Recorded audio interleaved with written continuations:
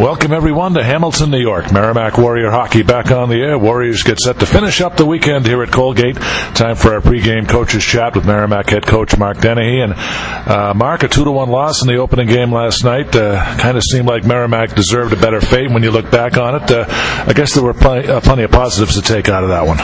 Yeah, first tilt of the season, I would say plenty of positives, but also some great opportunities to learn. We need to establish our game plan a little bit earlier. I think it took us probably 15 of the first 20 to sort of settle in, although we did have plenty of chances.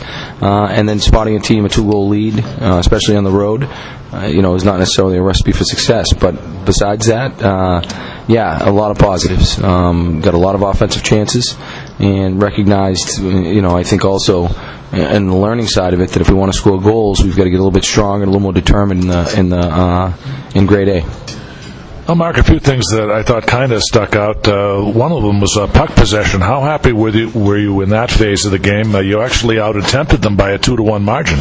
Yeah, the objective isn't to possess the puck; it's to score goals and outscore your opponent. But we think that by possessing it, we're able to wear teams down, and obviously, when you have the puck, the other team can't score. One of the things we're working on is just recognizing when to support the puck when we have good possession, and recognizing when to get net front and get pucks to the net. So I thought we had good possession. It wasn't just on the outside. I mean, we had some grade A chances. As I said, we just need to be a little bit more determined. Also, Mark, maybe you could comment on the transition game a little bit. It seemed like the neutral zone play was better as the game went on. Yeah, so there's always with and without the puck. We weren't very good without the puck in transition in the first period for sure. I thought we got stretched out a little bit. Our first forward got overplayed quite a bit, and they were able to walk into the zone. That changed. We tightened that up quite a bit. We still have a propensity with the puck to slow it down a little bit instead of getting the puck and going north. We got better as the game went on. I thought it led itself to a lot of chances and a lot of momentum for us. I thought we were really good in that aspect in the third period, and that's something to build off of. Well, Mark, we got to look at Cole McBride last night. He made his collegiate debut. We were anxious to see what he brings to the table. And, he, of course, sat out the year last year. What were your thoughts on his play first time out?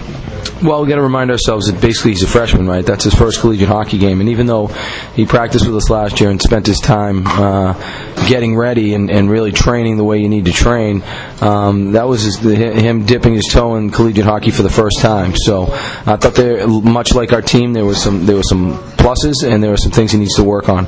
You can see what's going to make him successful at this level. He can skate. He's got good, strong hands. He's got the ability to make a play. He and Coombsy a couple times on the power play breakout just walked right into the zone.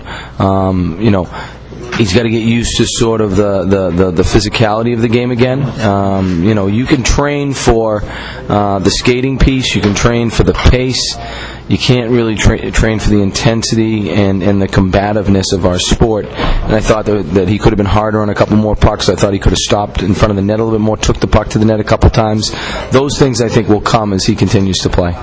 Well, Mark, you touched on the breakout. Great point. I also thought that also got stronger as the game went on. Were there any specific adjustments you made to help it along? I didn't think we were sprinting back to support each other. We want to make sure in both offensive and defensive zones that on stalled pucks or 50-50 pucks that we're never outmanned. We want to outnumber them on those pucks, and so I thought we need to work harder away from the puck to get back, and then it's simply two guys beating one guy. So he's either going to go with the puck carrier, in which case it gets reversed or passed to the second player, or he doesn't and we just skate away. I thought we did a much better job of that, probably from the 15-minute mark of the first period for the rest of the game.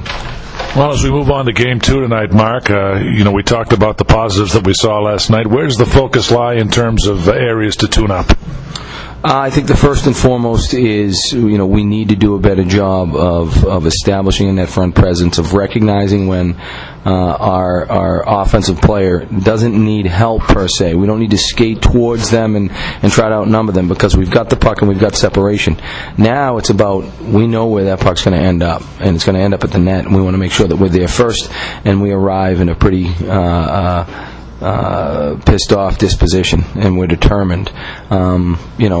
We score some nice. We will score some nice goals this year, but the majority of goals at this level and beyond are usually pucks that are banged in around the net front. And so we got to get there and be a little more determined. I think that's one area that we saw last night that could have been a difference maker for us. We had, Matt Tibbett had an empty net goal that just got chipped away.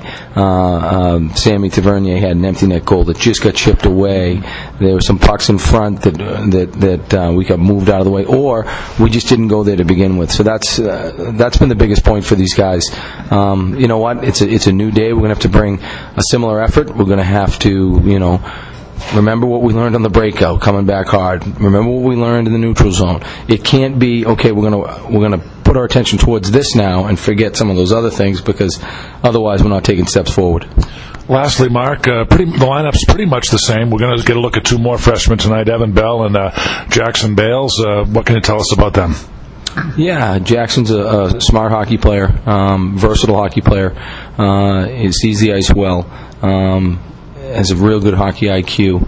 Evan is a really good skater, an elite skater for on the defensive side of things. Has played at a pretty high level, coming from the USHL. Both guys, I think, are going to compete for minutes on this team, and to do that on a veteran team speaks a lot to the type of freshmen they are. They're there for a reason, and look forward to watching them both in their first collegiate game. Mark, we look forward to getting out of here with a split. Thanks again so much for your time. We'll see you next Saturday with Wisconsin in town. Thanks, John.